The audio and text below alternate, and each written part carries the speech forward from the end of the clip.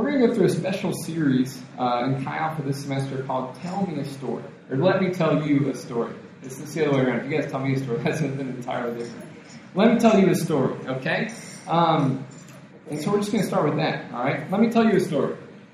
The story I'm going to tell you, the story some of you guys have heard before, and I'm telling it again upon request that some of you guys have asked, hey, we want to hear that story again. Some of you guys have never heard this story. It's going to be new to you, but either way, it's going to be fun. This story is called The Last Brownie. If you're giggling, if you've heard it before, if you've not heard it before, that's okay. You'll understand in a second. This story is called The Last Brownie. So let me tell you a story called The Last Brownie. So if you don't know, my wife Jackie makes amazing brownies. And I'm not just saying that because she's my wife. And I know I am biased, but her brownies are phenomenal. She's managed to perfect the process of getting them just right, that perfect chocolatey, gooey. So we're not having brownies tonight. You're like, now that I've built them up. We're having pizza tonight, like here in like 20 minutes. But sometime soon, you'll have to come back. Jack can make brownies, to eat after, and they're going to be really, really good. So Jackie's been baking these brownies as long as I've known her. So since we were dating, and she'd make these trays of brownies, and they were amazing. We got married. She's making brownies. A few weeks in, and we're newlyweds. A few weeks into being married, she made some brownies. We've been snacking on them all week. And I come home from work, and there's one brownie left. And I'm like, yes, I'm going to eat this brownie. And then I eat the brownie, put my feet up, I chill. Man, it's the perfect ending to a day, getting down on the last brownie. Then Jackie comes home from work, right? She comes home from work, long day working at the gym as a fitness instructor, swim instructor there at the gym. She'd come home, and what I didn't know was, as I'm like wiping the brownie crumbs from my mouth, what I didn't know is she'd been dreaming all day of coming home to that last brownie. She saw it on the way out to work, and all day she's been dreaming, I'm going to come home, and no matter what happens today, I know I get to come home to that last brownie. So she comes home, hey honey, she walks into the kitchen, and she says, Matt, where's the brownie? Where's the last brownie? And I say, oh, that? I ate it, right? Because I'm dumb, yeah, I totally ate that. I don't know exactly what happened to that brownie. And she said, you what? And so what proceeded there was probably our first real argument of our marriage. And I don't want to kind of paint marriage as something like, all couples are going to argue and disagree, and so that's healthy and that's normal. This is probably our first big one, right? She was really upset that I was inconsiderate and ate the last brownie. And I wasn't even thinking of her. I just saw, wow, brownie. And I got down, right? I wasn't thinking about her. So she was real upset, and I was aware of how upset she was. And then later she felt real bad of how upset she got. But we figured it out and we made up. And we all learned something from the situation. But to this day, fast forward, we just celebrated our 10th anniversary in June. To this day, neither one of us eats the last brownie. I don't ever want to eat the last brownie again, right? I have no interest in ever touching the last brownie again. And then she kind of feels bad about how she reacted, and so she also doesn't want to eat the last brownie. So what we do is we kind of whittle away at that last brownie. We eat the whole tray, and we get down to the last one, we cut off the sliver. You guys ever eat a brownie that way? It's like, well, I don't want a whole brownie, but I'll have just like a little sliver here. And you kind of whittle away. We whittle away until it's like the size of a postage stamp, right? It's tiny. It's teeny, tiny, tiny. We'll whittle it down to nothing, but none of us will eat the last brownie. All right, so that's the story of the last brownie. And you may ask, what does the story of the last brownie have to do with what we're talking about tonight? Well, it doesn't have anything to do with it. I guess there's a moral there that's like, be considerate to others and learn how to get along or think of others, something like that. But the real point of it is the story itself, the last brownie story. It's fun. It's fun to listen to. It's engaging, and it's a great way to set the stage. Well, what we're talking about tonight is stories. Tell me a story. This is why we love stories. Why do we love stories? Why stories engage us, why they grip us, why they suck us in. That's what we're talking about tonight. So we're talking about, let me tell you a story. We all love stories, right? As human beings, man, we're kind of hardwired to love stories. We love stories. We love stories, especially where there's some kind of tension, right? There's some kind of tension where something is broken that needs to be restored. Whether it's a relationship, or even a hope of a relationship, that we want to see restored. Every single romantic book or movie is this way. And every single romantic movie, it could probably only be like 5-10 minutes long, right? And except something goes terribly wrong in the first act, and they have to spend like the whole rest of the movie trying to set it right, and then they get together in the final act. But without that terrible thing going wrong, without that tension, a romantic comedy could only be like 5 minutes. Okay, hey, I meet this guy, he's cool, all right, let's get married. But no, something goes terribly wrong and they can't meet. So the whole time there's this tension there. Will they? Won't they? This hope of a relationship being restored. We love those kind of stories. We love a story where there's a relationship that needs to be restored. We love stories where there's some kind of injustice or some kind of broken situation where there needs to be a hero to rise to the occasion and set things right, to take what's wrong and set it right. We love those kind of stories. Every kind of action, adventure story, everything where there's explosions and guns and superheroes, all that kind of stuff is that kind of story where man, there's something wrong. Some kind of injustice and some kind of way the system is broken and there needs to be someone to rise to the occasion, someone that's going to step in and set things right. Man, we love that kind of story, right? The other kind of story that we really love is redemption stories. You know, where there's a character, who's embarrassed, humiliated themselves. Maybe something that they did, maybe something that happens to them, and they're in a bad situation. But over the course of the story, we see that character redeemed. We see that character justified in the end. These are my favorite kind of stories, by the way. I mean, you see a movie, a show, you read a book that has that kind of story. And you guys know the kind of characters I'm talking about. The character that in the very first part of the story, or maybe the first episode, you're like, man, I hate that guy. Man, that guy's the worst, right? But as the story goes on, we say the character becomes redeemable. And all these say, oh, well, now I really like this character. Maybe this is my favorite character. And these characters I liked originally. Now I think that they're the worst. And it's this way when we watched, you guys ever watched the TV show Lost? It was that way to me. Like, there was this character who's like, that guy's awful. I hate him in the pilot. And then by the end of the show, he's my favorite. Yeah, I like that guy. So we like seeing characters get redeemed. We like seeing characters that are at their lowest, that are humiliated, embarrassed. We like to see them justified and redeemed. Those kind of stories resonate with us. One of my favorite storytellers, the brilliant children's programming creator Phil Vischer, he says that we love these kind of stories precisely because we are in that kind of story. We're living that kind of story. For example, you might have a story about a little fish and a daddy fish that live at the bottom of the ocean. And at the beginning of the story, something terrible happens, and the baby fish and the daddy fish are separated. Right? So in the second act, the characters proceed in a series of events to try to be reunited. And by the end of the story, the father and the son fish are united again. Right? Happily ever after. Sound familiar? You guys know the story? We love that kind of story, right? Somewhere there, what was broken is again restored. That relationship's restored. The daddy fish finds his son. Everything's put back together again. We love those kind of stories because deep down we know that we're living that kind of story. We're in that kind of story. This is our story. And our world is broken. Our world, we look at it and say, man, it doesn't work right. I look at the world and say, it's not supposed to be like this. Something deep inside me, I can tell things are not right. Things are broken. There's a longing for a relationship. Whether we know if there's a God or not, there's a longing for something there that we feel is broken, we feel is separated, and we long for it to be restored. We long for it to be fixed and made whole. We long for that restored relationship. We long to see a hero kind of rise up and set things right. We long for a hero, a savior, someone that's going to fix things. We long for personal redemption, to see ourselves redeemed, to see ourselves justified. These kind of stories resonate with us for that very reason, because we're living that kind of story. We're in the middle of that kind of story. So when we read about it, when we see about it, man, you guys know resonance, like music, that we vibrate with that story. It's like, yeah, I get that. That makes sense on a deep level that we probably couldn't even really put words to. It's like, man, we love those stories. And it's because that's us. That's us. We're living that kind of story. Stories resonate with us. And one of the absolute greatest storytellers of all time was Jesus. Absolute greatest storyteller of all time. And Jesus would use stories like these to help people to understand, to help people relate to these abstract spiritual concepts, to help people to wrap their minds around the kingdom of God and who God is and the way He operates.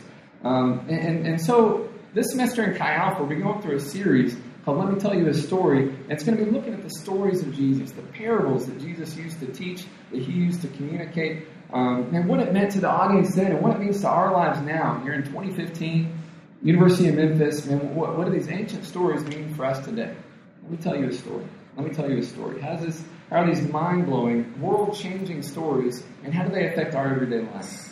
And part of our discussions in life groups, we talk about life groups, part of the discussions in life groups each week is we're going to be unpacking these parables. We're going to be looking at these stories a little deeper. We're going to be applying them in our lives, discussing them together. So what we talk about on Thursday night is going to come to bear. Maybe in the next week we get to discuss it some and apply it some, which I think is going to make life groups, get that extra little bit of engagement there. It's going to be a fantastic series. I think you're really, really going to enjoy it. As we've been putting it together over the summer, I've just been getting more and more excited. Like, man, I can't wait to teach this one. Oh, I can't wait to teach this one. And you guys are going to hear from Joey and Jackie as well. It's going to be really good. So you want to come back and bring a friend to let me tell you a story. I really feel like in this series, as we listen to the parables of Jesus, the stories of Jesus, it's going to transform your life. It's going to transform the way you see God. It's going to transform your walk with God. It's going to be really, really beneficial to you, really, really powerful for you. So understanding who Jesus is and making a decision of what to do with that understanding, what to do with that knowledge, is the most important thing you're going to do with your life. Because that decision, that choice, is going to set the trajectory of the rest of your life, both here on this earth and in the afterlife. The decision of what you do with understanding who Jesus is, man, that affects everything.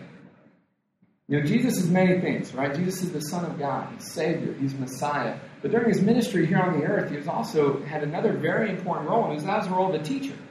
He was a carpenter, like the first huge chunk of his life. And then as he entered public ministry, he did so as a traveling teacher, a traveling rabbi, a preacher. He went around and he told stories, and he talked to people, and he explained God, and explained the kingdom of God to people. He was a teacher. And Jesus taught everywhere he went about the kingdom of God, everywhere he went about who God was and the kind of lives that God wants us to live. Right? So we're talking about stories, right, in this series. We're talking about stories. We're talking about the stories of Jesus. And as Jesus taught, man, he would use stories all the time. All the time, he'd use stories. He'd figure out a way to work stories in. No matter what the topic was, he's bringing in a story.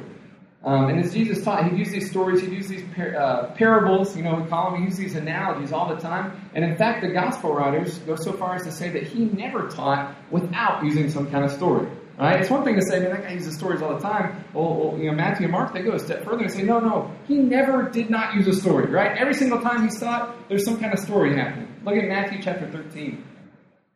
Matthew chapter 13 will be in verse 34 and 35, and it'll be up there. If you guys don't have your Bible there, it says, Jesus always used stories and illustrations like these when speaking to the crowds.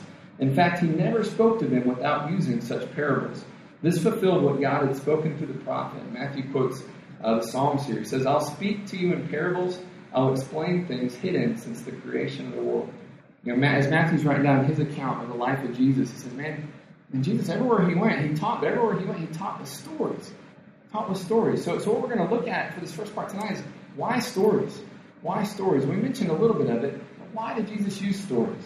Why tell a story rather than just giving the simple information, the data, the facts, the simple command just directly? Wouldn't it be a lot simpler, just to take off, all the characters and the plot, all that stuff, and just say directly what I want you to know? Like if I want to teach you something, wouldn't it be easier for me just to give you the raw information? Here you go. Here's the facts. Here's the data. So like why would Jesus tell a parable, tell a story about a father and his two sons and the kind of struggles they go through, rather than just saying, God wants you to obey him, right? Wouldn't that be simpler? God wants you to obey his commands. Why use a story?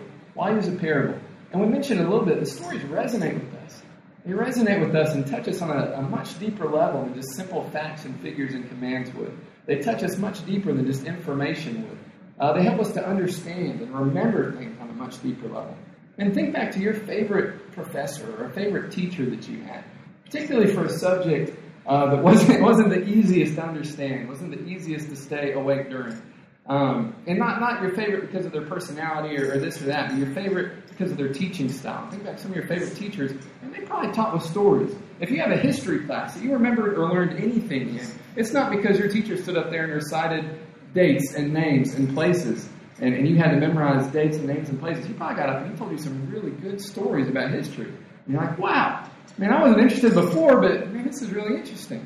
And if you had a math teacher that made math make sense to you, they probably didn't just stand up there with numbers on a blackboard, but they probably could put analogies and stories to it in a way that, okay, this is why I need this in my life. This is why it's important that I know this theorem or this equation that I see no practical use of at all, right? That good teachers are going to be storytellers. And so I've been on staff with Kyle in some form, been a Bible teacher, a pastor for about 10 years now. And I've witnessed this myself. Man, if I'm teaching something, whether it's a small little Bible study or whether it's a big group like Kyle or even speaking in a church, I've noticed this, that if you're just kind of teaching a concept, explaining something, explaining a theological idea, or teaching from the Bible, people kind of just glaze over. They go somewhere else for a little bit. But the minute you start to tell a story, the minute you turn around and say, hey, let me tell you what happened to me this week, All of a sudden, people, they sit up. Their eyes open up. Well, I want to hear. I want to hear this story.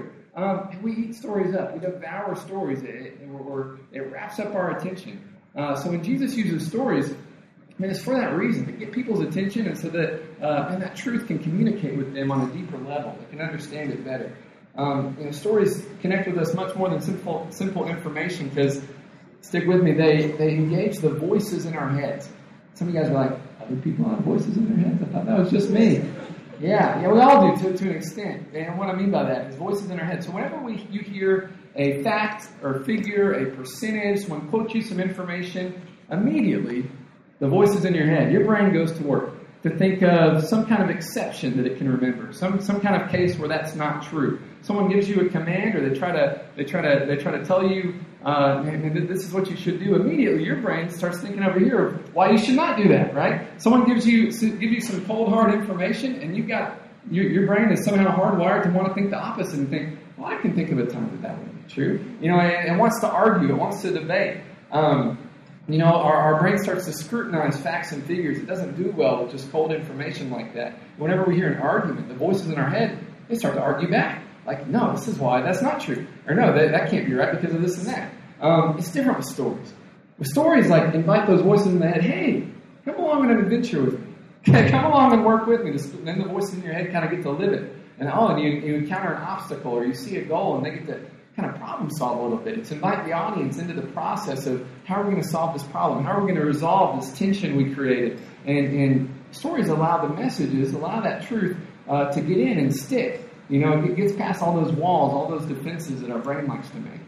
So all those times that, man, you were able to really understand something, really remember something because of a story someone told, that's why. Because, man, your brain wants to cooperate with stories. It doesn't like to cooperate with just hard arguments and facts and information. If I were to tell you, and another problem is if you oversimplify a message, people think, I already know that, right? You make a message too simple and it sounds like common sense. Like if I were to tell you, don't let your problems pile up too much. You'd be like, okay, duh, I know that, right? Same way that Jesus was like, you should obey God. People would be like, yeah, okay, we know that. Thanks, Jesus. It went in one ear, out the other. So if I said, man, don't let your problems pile up too much. You'd be like, okay, I know that. You tune me out.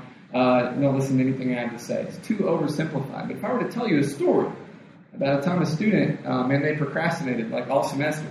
And it's time their research paper is due the next day and they've not done any of the research, right? And so they're typing away. It's 2 a.m. They're scrambling. They're Googling. Man, can I find anything to put together this research paper? On top of that, I got a test later that day that I'm not studied for and all these kind of things. And you kind of get there in the middle of it and you live the stress and the sweat and the anxiety there with them. And that's going to stick with you. That's going to resonate with you a whole lot more than I'm like, you guys should study and go to class and don't let stuff pile up on you. See what I mean? And stories engage us better. Stories resonate, and that's part of the reason Jesus would use stories and parables is because of the way that they prepare us for life, in a way that simple information, simple arguments cannot do. The first chapter of Proverbs talks about this. It talks about gaining wisdom and understanding from Proverbs and parables. Let's look at Proverbs chapter 1. It's going to be verse 5 and 6. It says, let the wise listen to these proverbs and become even wiser. Let those with understanding receive guidance by exploring the meanings in these proverbs and parables, the words of the wise and their riddles. Did you know that by listening to proverbs, by listening to parables, by listening to stories, it can make you more wise? Like I said, man, those stories, they help you to kind of role play a little bit. What would I do in that situation? So when you encounter that situation, and you've got some experience without having experienced it. That's the power of stories.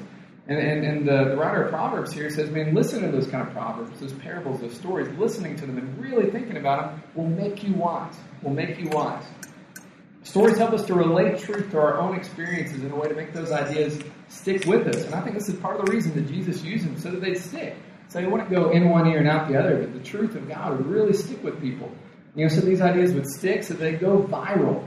In a way through the society because of how sticky that they would be. Think about the example of the Good Samaritan. If you guys have ever heard the parable of the Good Samaritan, or you probably, if you've not heard the parable, you may not be a Christian, you may have never been to church in your life, but that concept of a Good Samaritan has dispersed itself into the culture, into our language, that we understand that a Good Samaritan is a person who does what? Good things? More specifically. Good things for other people, yeah. A Good Samaritan is someone that helps someone. And just about probably everyone in here, you say, yeah, I already knew that. I knew that word. Even if you couldn't tell me the story that Jesus told about the Good Samaritan or any details of it, or if you've never read that parable at all, that idea is so sticky that it's disseminated into culture. If I were to ask you, what's a Samaritan? You'd be like, I don't know. I don't know what that is. But a good one is someone that helps people, right? And so there's all kinds of context, and there's all kinds of layers, and there's a deeper, richer level of truth when you dive into it. But man, these stories Jesus told were so powerful that they kind of disseminated. We call it going viral today. They disseminated throughout the culture to where, man, there's little elements of them everywhere throughout the culture. Even like people that are totally unchurched, totally not Christians at all. I mean, those concepts still echo and remain. So, man, Jesus told stories. One of the main reasons is so they would be memorable for us. But stories don't always work this way. Stories don't always work this way. Some stories can be pretty opaque when we don't understand it. And when they're opaque that way, they kind of have the opposite effect. Instead of being more memorable, in stories we don't understand, they encode their message in a way that makes it impossible to relate to, impossible for us to decipher. For example, has anybody seen a movie or read a book that they just did not understand at all? Yeah? That maybe a teacher had you read a book and you're like, what did I just read? I'll go reread it. Nope, still nothing, right? Or you watch the movie and you're like, I have no idea. And I'm not talking about you just don't understand the appeal of the movie. That's something entirely different. Like I one time had the opportunity, if you want to use that word, to see about 10 minutes of one of the Twilight movies with Jackie, and I was like, what in the world is this? What in the world? I did not get the appeal of it. That's different than not understanding it, right? I understood it. I did not get why in the world would people get so excited about this. So man, if you've ever seen that movie where you come out of it like, I got nothing. I had absolutely no idea what I just watched. I need to go let my brain, kind of blow off steam or something. I had this experience over the summer. So Jackie went on a mission trip to El Salvador the first part of the summer. So when she goes out of town, I've got the kids. I want to put the kids to bed. I've got the night to just kind of do whatever, right? So if you guys don't know this about me, now is as good a time as any to learn it. I'm a nerd. I'm a pretty big nerd. So I like nerdy stuff like science fiction, fantasy, that kind of stuff. So Jackie's out of town. I'm like, okay, now I get to watch the really nerdy science fiction movies that she would never ever want to watch, right? This is my time to get to watch that because I'll try to turn it on. She'd be like, no way, we're not watching that. Right? So this is my time. This is my chance. So I'll watch one of these movies. You probably have not seen it. Maybe you have. I found a movie on Netflix called Primer. And Primer is this really indie, low-budget time travel movie. And when I say low budget, if you think about science fiction movies, they've got spectacular special effects. Imagine a science fiction movie with no special effects, right? You just got to kind of use your imagination. A time travel movie was actually really good. And about halfway through, I'm like, man, this movie's really good. These dudes built a time machine in their garage. Okay, I'm tracking with it. They're time traveling. They're going back to other parts of the movie and earlier scenes. And this is pretty cool. About halfway through the second act, we're getting kind of into the late second act, early third act. It's getting pretty confusing because these guys are time traveling back to earlier scenes. So you're thinking, wait, so when I watched this scene earlier, it was Monday, but it was actually the Tuesday guy that had gone back, and this guy over here was actually this guy over there. Entering into the last 20 minutes of the movie, it got so confusing. I had no idea what was happening. I was watching it, but man, it was not resonating. It was not connecting. I was watching the movie, but more of the movie was happening to me. And then it just ends, right? It gets confusing. Sometimes some movies will kind of pull it out with a resolution. It didn't feel the need to do that. It just kind of stopped. The movie stopped happening. I knew it was over because the people's names that made it started coming up. I was like, what in the world did I just watch? I was really liking it, and all of a sudden I'm like, I have no idea, right? I was trying to think about it. I'm like, I guess I'm not smart enough to understand this. So I do what any reasonable person would do. I Googled it. Maybe someone smarter than me somewhere has seen this movie and they understood it, so they wrote an explanation. And sure enough, some really, really, really nerdy guy had done that. And there's charts and graphs and all this kind of stuff. So I looked at that and I said, oh, okay, that makes a little more sense now. I kind of see what they're doing there. Oh, that's pretty clever, right? But without that explanation, I did not understand it all, right? And you guys probably, you've experienced that. You've seen movies, you've read books, you've read whatever, that you just, I did not get that at all. I did not understand that at all. It needs an explanation to get it. Sometimes stories need to be explained, and Jesus would do that sometimes with his followers. When Jesus would tell a parable, Jesus would tell a story, and his followers did not get it. They were just like, nothing. God glazed over eyes, we don't get it. And sometimes they would say as much to Jesus, we don't understand what you're talking about. And we'll step out of the message for just a moment. This is one of the reasons of many that we know that the accounts of the Gospels are true, is because the way that they describe themselves is a way you would never describe yourself if you were just making up a story. Because the disciples, as they wrote their accounts of the Gospels, they make themselves some kind of stupid sometimes, right? It's very self-effacing, very humbling. So they would just write, we had no idea what Jesus was talking about that day, and stuff like that. And for me, that's kind of like, okay, if you're just making up a story, you would not put that in there, right? Okay, back to the message. So on these occasions where they would just say, Jesus, we don't understand, he'd take them aside and he'd explain it to them. That's nice, right? He'd help them to understand when they didn't get it. Mark chapter 4 describes one of these situations. Mark chapter 4, verse 33 and 34. It says, Jesus used many similar stories and illustrations to teach the people as much as they could understand. Verse 34. In fact, in his public ministry, he never taught without using parables. There it is again. But afterward, when he was alone with his disciples, he explained everything to them. So some of the Gospels contain Jesus' explanations for the parables. And some of the parables, there's no explanation. You just kind of are left to figure it out on your own. You kind of examine the context and try to understand, okay, what would this have meant to the original audience and those kind of things. And it requires you to dig a little deeper. The parables, the stories of Jesus, they require something from the listener. You can't just listen to be like, oh, okay, I get it. Particularly because, and now that we're 2,000 years after the fact, some of the context is like, okay, I don't get that at all. Some of the stuff still makes sense. Like if someone a farmer and seeds and plants, we're like, okay, I get the idea of farmers and seeds and plants. He's talking about some other stuff and stuff we don't use today and technological things that, man, I've not even seen that in my lifetime. We're like, what? So it requires some little bit of investigation for us. So sometimes in the Gospels, and we get these parables explained. Sometimes they're not explained. But the best thing you can do if you come across a teaching or a parable and you don't understand what's happening, first of all, look at the context. Try to understand the terms. What would this have meant to the original audience? And then the very best thing you can do, pray. And Holy Spirit, would you help me to understand this parable? Holy Spirit, would you help me to understand the teachings of Jesus? That's one of the roles of the Holy Spirit, is to illuminate our hearts, to help us to understand these things. So some of Jesus' parables needed to be explained. Some of them were simple enough that you're like, okay, I totally get it. Some of them were a little bit deeper, they needed to be explained. But Jesus also tells us that some of his parables, for some people, would be impossible to understand. Impossible to understand. Like the Primer movie, if that guy hadn't made all those charts and graphs. Some of Jesus' parables, he straight up tells us, are going to be impossible to understand for some people. And this is why. For those that only hear the parables, but do not engage them, do not obey them, do not apply them to their life. For those who reject Jesus and don't follow Jesus, it says for those people, the parables are not to help them understand, but it's to present a truth to them in a way that's impossible for them to understand, because it won't make sense using their existing framework. It won't make sense using their existing ideologies of how the world works. It says, my teachings, man, they're not going to fit into that box. So I'm going to present this truth to you, and you're just not going to get it.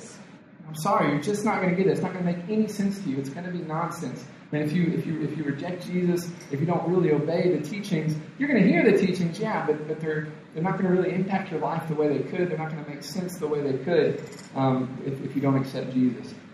Again, they're not going to fit neatly into your existing categories of what you think God's like, what you think the kingdom of God should be like, until you begin to turn to Jesus and follow Jesus. It describes it in Matthew chapter 13. Matthew 13, starting in verse 12. It says, to those who listen to my teaching, and by listen, he means, listen and really engage it, listen and really obey. He says, more understanding will be given, and they'll be given an abundance of knowledge. But for those who are not listening, even what little understanding they have will be taken from them. Verse 13, that is why I use these parables, for they look, but they don't really see, and they hear, and they don't really understand. In that last part, he's quoting a prophecy of Isaiah about the Messiah. He's going to come. He's going to teach things, but people are not going to get it. Those that reject Jesus, those that reject the Messiah, it's not going to make any sense to them. They're not going to be. They'll hear it, but they won't really understand it. So for his followers, man, these teachings communicate a powerful truth. For people that were following Jesus, these stories, these parables, communicated powerful truths about God, about God's kingdom, about human nature, about the broken condition of the world. But people that opposed Jesus, people that didn't put these teachings into practice, and for them it was complete nonsense. For them it was gibberish. They were not able to understand it at all. When someone can't hear well, and this may be like an outdated not PC term anymore. In fact, I'm probably pretty sure it is. When someone is not able to hear well, sometimes they're called hard of hearing. Have you guys heard that concept before?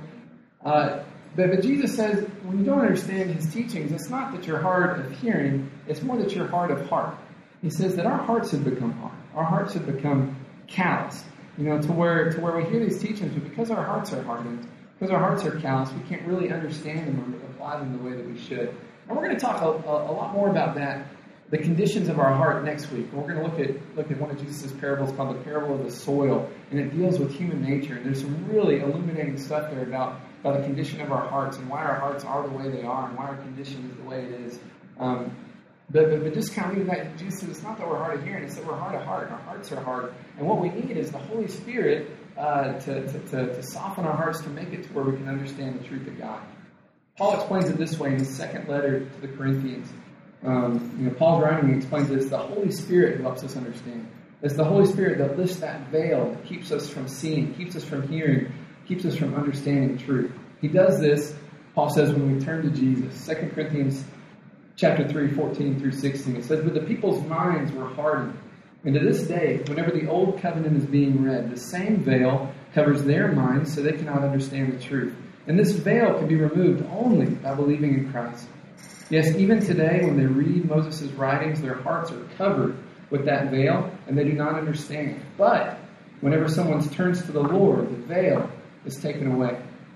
So Paul's talking about when people would read the writings of Moses, when people are reading the Old Testament, particularly those first 5 books of the Old Testament, when they're reading it, they don't really understand that everything in the Old Testament is pointing to Jesus. Everything from Genesis 1:1 on through the end of Malachi, it's all pointing towards Jesus. But until you turn to Jesus, until the Holy Spirit lifts that veil, you'll read it and you'll not get that at all. You're like, I don't know what I'm reading. In fact, some of this stuff, it doesn't make any sense to me at all. But Paul says when you turn to Jesus, that veil is lifted, and you say, oh, okay, it's been about Jesus the whole time. And I see this prophecy and that prophecy, and I see this little bit of foreshadowing, and the whole thing, it's been promising Jesus for hundreds and hundreds of years. And then when Jesus comes, it's this fulfillment, this amazing fulfillment of what had been promised all these years. And he says, man, until the Holy Spirit lifts the veil, we're not going to be able to get it. And it's the same way with the teachings of Jesus, same way with the stories, the parables of Jesus. On some level, well, okay, I kind of understand that. Okay, grass grows when you plant a seed. But on a deeper spiritual level, until Holy Spirit lifts that veil, it's not really going to penetrate. It's not really going to transform our lives the way God wants it to. All right, so Jesus is going to illustrate this concept with the first parable that we're looking at in our series, the patch and the wineskins. All right, we're going to conclude with this very, very short parable. Very short parable. It's going to be where we're going to conclude tonight. And because of the accounts of Jesus are not arranged strictly chronologically. I don't know if you guys know that, but you're reading your Bible and you're reading Matthew, Mark, Luke, and John. You are getting factual, true, eyewitness accounts of the life and teachings of Christ, but they're not arranged strictly chronologically.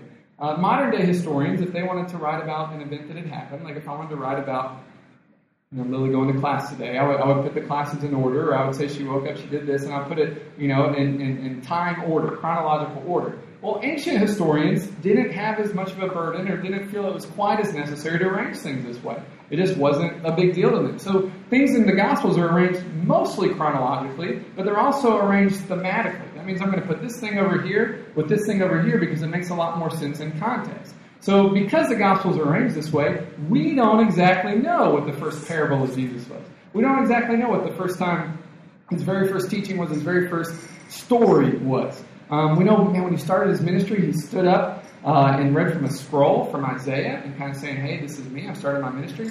But then because of the way the Bible's arranged, we don't know for sure. We can't point and say, this was Jesus' first story. This is Jesus' first parable.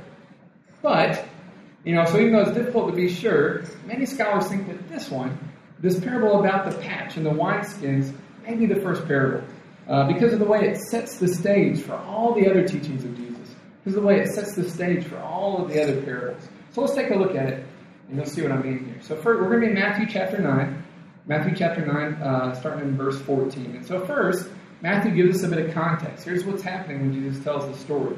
Matthew chapter 9, starting in verse 14. It says, one day, the disciples of John the Baptist came to Jesus, and they asked him, why don't your disciples fast like you do, and the Pharisees do? That's a good question. Verse 15, Jesus replied, Do wedding guests mourn while celebrating the groom? No, that's not what we ask. That's not at all what we ask. And he says, of course not. But someday the groom will be taken away from them, and then they will fast. So fasting. Rabbis and teachers and spiritual teachers would teach people to fast. They would tell people that, teach them how to fast and why to fast. And Jesus also teaches people to fast. You read through the Gospels, you see he teaches about fasting. The other rabbis are teaching about fasting, but what John the Baptist's disciples notice is, okay, Jesus, you teach about fasting, but I'm looking at your disciples and they don't fast. They don't practice it. They don't do it. And why is that? And to answer them, and his response is this about the guests of the bridegroom do not mourn while he's with them. So think about, why do people fast? Why do people not eat? Some people are dietary, like I'm going to fast so that I can lose some weight, right? But that's not the spiritual reason people fast. Why do people spiritually fast? You fast to draw closer to God. The simplest, the most basic. You fast, you deny yourself to draw closer to God. So what Jesus is saying here is, if people fast to draw closer to God, you're not going to get any closer to God than having God made flesh, having Jesus, Emmanuel, right there with you in person, hanging out with you. Right? If I could walk and talk and hang out with Jesus like he did with his disciples, I'm not going to get any closer to God than that. So what Jesus is saying here with this idea about the bridegroom and the guests and all that kind of thing is there's going to come a time that I'm going to go away. And yes, they will fast. I've taught them about fasting. But you've got to understand, I'm not just another rabbi. Jesus says he's not just another teacher. He's the Son of God. And that changes everything. That changes everything. So that kind of sets the stage for this parable that he's going to say to illustrate this concept. This parable about a patch and some wineskins. You guys ready for it? All right, here it is. Verse 16. It says, besides, who would patch old clothing with new cloth? For a new patch would shrink and rip away from the old cloth, leaving an even bigger tear than before. Verse 17. And no one puts wine into old wineskins, for the old skins would burst from the pressure, spilling the wine and ruining the skins. New wine is stored in new wineskins, so that both are preserved. You got it? All right, we're done. Let's go home. No, okay. So let me explain what Jesus is saying here. First, let's talk about the patch and the clothing. How many guys are good at sewing or maybe ever patched a garment or can mend things or say, no, but my mom could? If I got a hole in my jeans, I take them to mom. Some of you guys' moms were like, I don't know any more what to do with that than you do, so we're just going to go get you some more pants, right? That's how I feel. If my kids have like a sewing issue and Jackie's not around, it's like, we're just going to wear something else. Yeah. But so if you guys have any kind of understanding, or maybe you've experienced this, maybe you've got a shirt, this is my favorite shirt, I love this shirt, and then you wash the shirt, and you dry the shirt, and you take the shirt out of the dryer, and it's shrunken down like 3 sizes smaller, and it doesn't fit you now, so it's a hand-me-down, I can give it to my little brother and little sister now, I can never wear this shirt again. First of all, I hate that feeling, right? I brought home a shirt, last summer, when we took our trip to the Dominican Republic, I brought home a shirt. I was loving the shirt, and I went to, I wore it around my first day home. I washed it, I dried it, and it came up, and it was tiny. It was tiny. So I'm like, okay, Jackie, you got a new shirt from the Dominican Republic, because I'm not going to be able to wear this thing. So that's what happens to fabric. It shrinks when you launder it, right? So an old fabric, an old garment is going to already have shrunken, right? And so when you buy t-shirts, you may notice the tag in there sometimes says pre-shrunk, right? Pre-washed, pre-shrunk fabric. And what that tells you is the size it is now, if it fits you now, it'll fit you after you wash it because we've already shrunk it for you. If that fabric gets a hole in it, okay, I want to patch that up. I want to put some new fabric on that hole. Well, and you find some shiny new piece of fabric. Okay, I like this. I'm going to patch it up with this shiny new piece of fabric. If that shiny new piece of fabric has not also been pre-shrunk, the very first time you launder that thing, the very first time you wash and dry that thing, the patch will pull away from the fabric, and you're going to be back in the same spot that you were in. Does that make sense? Yeah? Everyone's tracking with that? Okay, good. And some of you guys are like, God, you said laundry, and I just went somewhere else because that's scary to me. So my freshman year of college, my roommate had never done laundry in his life, and his mom had laminated him an index card with how to wash clothes, how to separate whites and colors, how to dry them, all those kind of things. It was precious. So anyway, if laundry didn't turn you off too much, here's what I'm saying. So what Jesus is saying with this example, if you can't just add a patch to a new patch to an old garment that doesn't work. Jesus is saying that they're not going to be able to simply add Jesus to their existing religious system, right? But they're not going to be able to take their existing beliefs and say, oh, okay, I like these teachings of Jesus. I like Jesus. I'm just going to add him on top like a patch. Boom. right? He's saying that faith in God is not just like a buffet where you can take a little bit from over here. Well, I really like these beliefs over here. Or I really like these teachings over here, and kind of just mix and match and make your own. And, oh, man, this Jesus guy, he's something else. I'm just going to add him on top like a patch. Jesus saying, that's not going to work, right? Jesus is too different. He's too different. You can't just add him on. It's either all Jesus or it's nothing, but there's no way to just add Jesus onto what you already believe in him. And to go a little bit deeper, he explains it with this analogy of the wineskins. So, to understand the analogy of the wineskins, we've got to talk a little bit about how do we get wine. And some of you guys say, man, I have no idea. It's just like magic, right? It just appears. The way we get wine is if you leave juice sitting out, you bottle it up, you leave juice there. Over time, the yeast that's there in that juice will cause a chemical reaction, and the juice will start to ferment. And as it ferments, it transforms some of its molecules, become alcohol, and also a gas is released, carbon dioxide. I'm not a chemist, right? But I'm telling you what I understand. Stuff happens, and it changes, and it's no longer juice, but now it is wine. It was not alcoholic, but now it is alcoholic, and during that process, gas is given off. Gas is released during that chemical reaction. That's why, if you're to take the cork off of a bottle of wine, what happens? Pop! Right? There's a loud pop as that pressure is released. Sometimes stuff goes shooting out, right? Because those contents are under pressure, because during that fermentation process, gas is released and pressure builds up.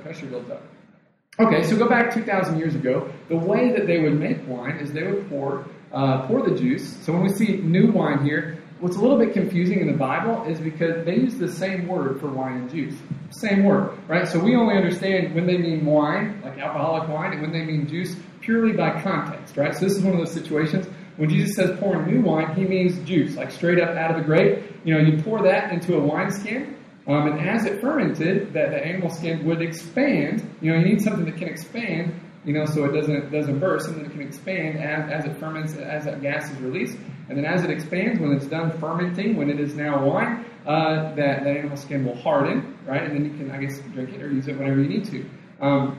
Jesus is saying what would not work is for you to to reuse it, right? They're not recyclable. You can't take a wineskin that's already expanded and hardened, pour some juice in there, and start the process over. Its expandingness is gone, right? Its elasticity is gone. So as it expands, it'll crack, it'll burst. He said it's not going to work that way.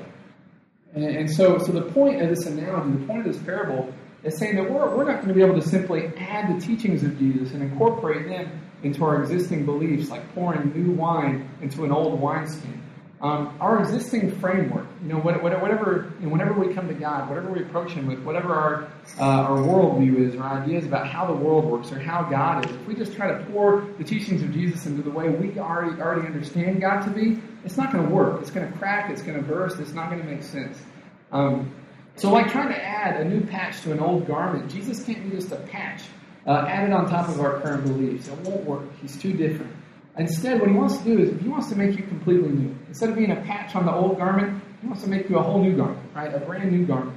And He wants, instead of pouring His teachings into your existing framework, He wants to make you completely new, give you a completely new framework, a whole new frame of reference.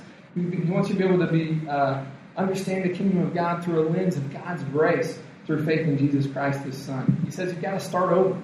You've got to be spiritually born again. You've got to be made new like that new wineskin before any of it is going to make any sense to you at all.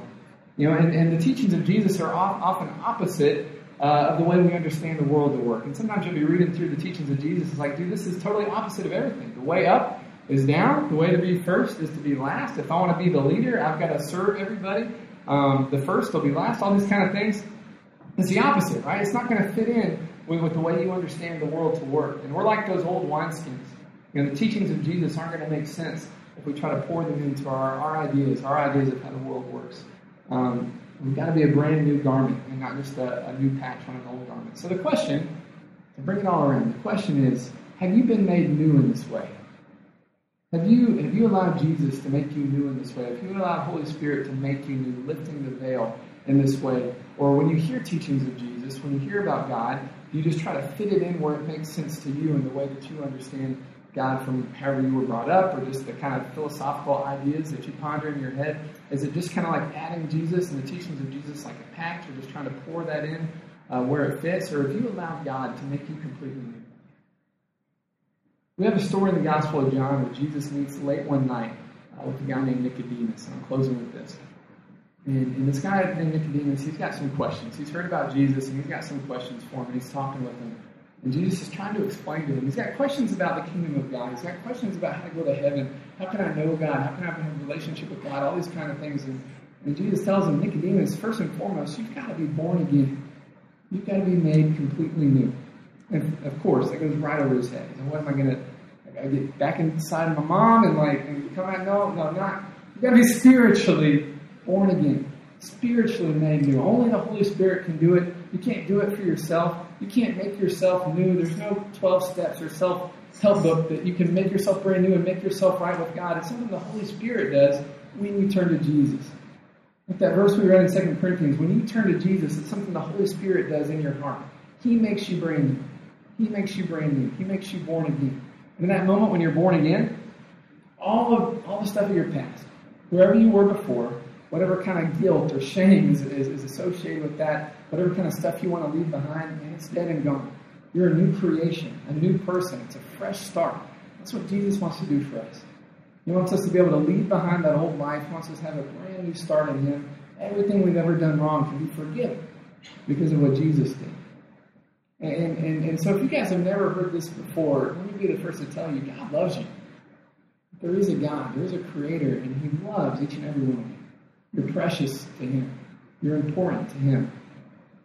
God loves each and every one of you, but because of the things that we do, things that every single one of us has done, because of the way that we are, and the times that we're selfish, the times that we're prideful, the times that we hurt other people and hurt ourselves, what the Bible calls sin, and these things separate us from having the kind of relationship with God that God wants to have with us. And God wants to draw near to us. He wants to scoop us up in His arms. That sin separates us. So what God did is instead of punishing us for those sins, He sent His Son Jesus. And when Jesus died on the cross, Jesus was publicly executed on a Roman cross. And what Jesus did, the greatest miracle in the universe, He took all the punishment that I deserve, that you deserve, that humans for all time deserve for everything that we've done wrong, and He laid that punishment on Jesus instead.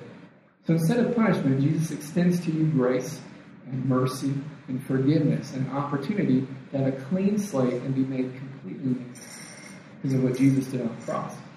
Jesus didn't stay dead. This is another part of the good news of the gospel. 3 days later, God raised Him from the dead. He conquered death. So when you put your trust in Jesus, you not only get forgiveness of sins, but eternal life and forever in heaven with God, because death has been defeated for you.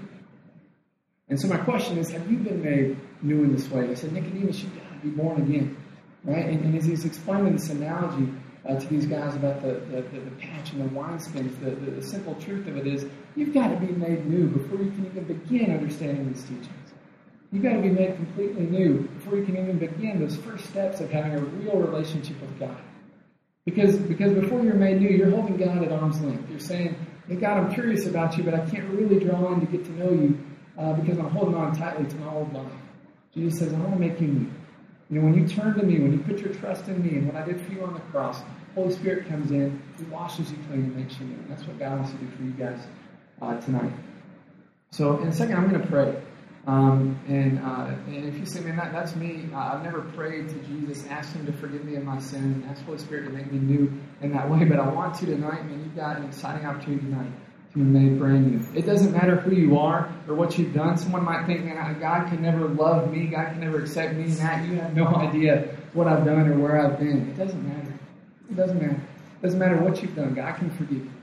God can make it new. God can give you a fresh start tonight, and He wants to.